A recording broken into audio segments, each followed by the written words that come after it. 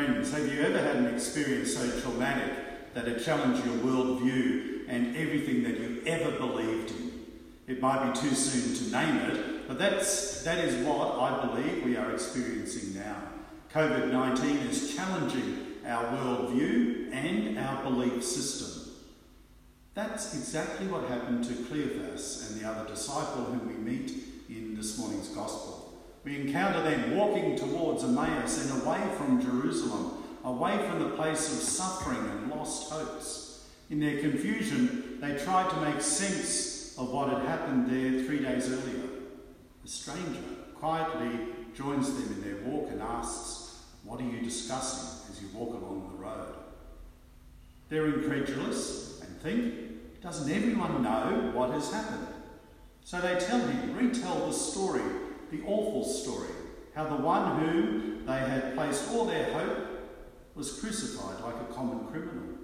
They tell him about the women who'd gone to the tomb early and only to find it empty, and how they told the ridiculous story of the angels that appeared to them and said that Jesus was alive. Let me quote from the passage again.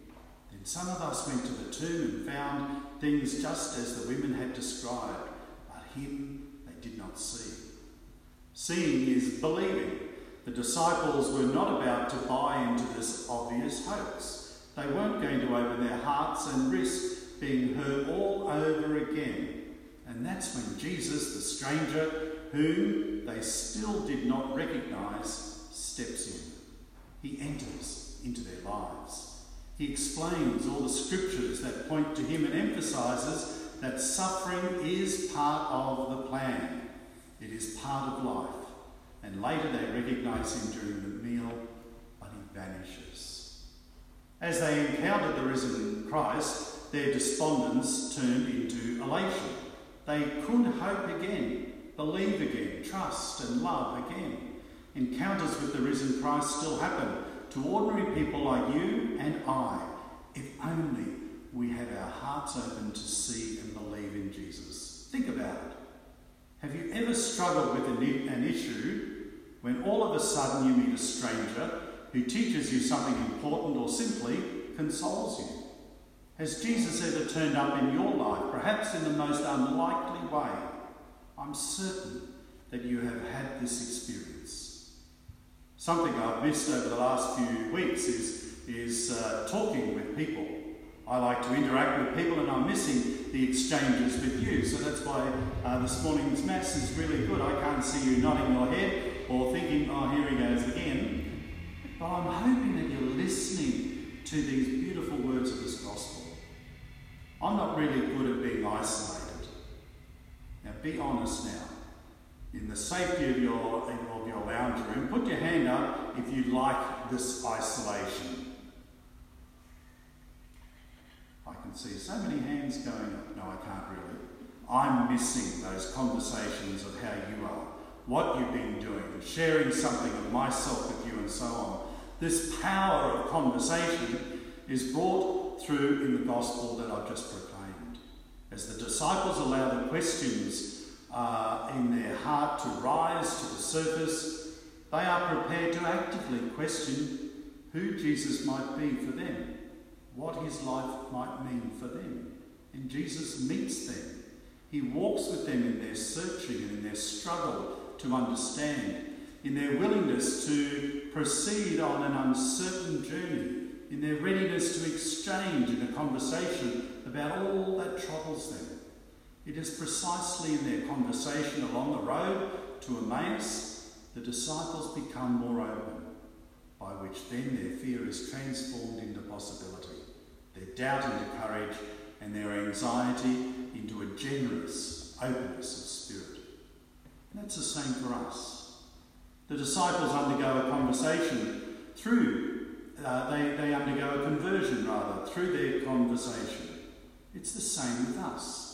If we are open, if we have an open heart, we know that Jesus is risen, that Jesus Christ lives with us now, here, in your lounge room, in this church, in our parish and beyond.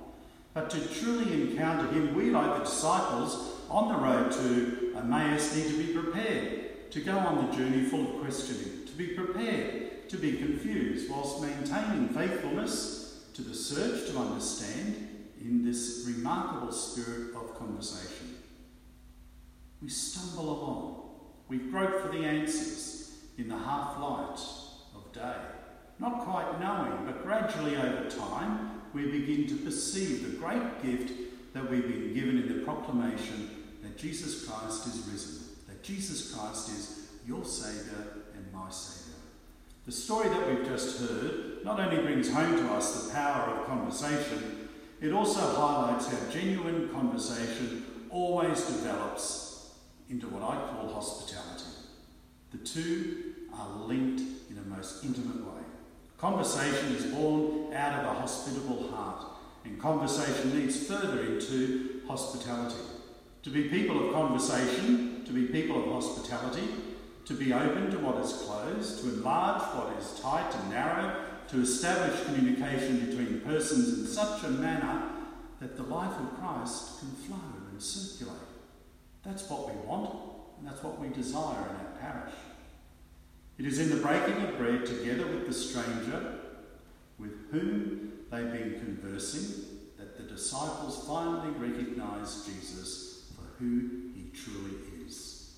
This is such a beautiful depiction of the Eucharistic ministry that we celebrate week after week, that we long for getting back into community, to celebrate that hospitality of Jesus Christ so that that hospitality can be shared to our brothers and sisters. The one who becomes most blessed is not the stranger who arrives, but the one who receives them. And in particular, like the disciples of Emmaus, we are especially blessed when we open our hearts in discovery in that conversation into which Jesus invites each of us. Happy then, the person who has learnt to enter into the hospitality of such a conversation for the future will be theirs. New life is born. Their hearts will burn with fire. Let's treasure those people in our lives with whom we converse. It might be the people in your lounge room, it might be the people at the supermarket, whoever it is, your family, your friends, your neighbours, people when you in the parish. The people whom you converse with are the people who are going to lead you to recognise Jesus and to know that Jesus is with you. Treasure the people in our lives who lead us to recognise the presence of Jesus. The people in our lives, like you, whose faith it is in Jesus. And that is why our hearts in the Ipswich Catholic community burn with fire of God's love. Yes, we are the Catholic Church of Ipswich, but I think it's more challenging and more inviting to say that we are the community of believers in the Ipswich and Rosewood areas. We are not a building, we are a community of believers. Like the disciples, my friends, may we allow Jesus to enter our lives this week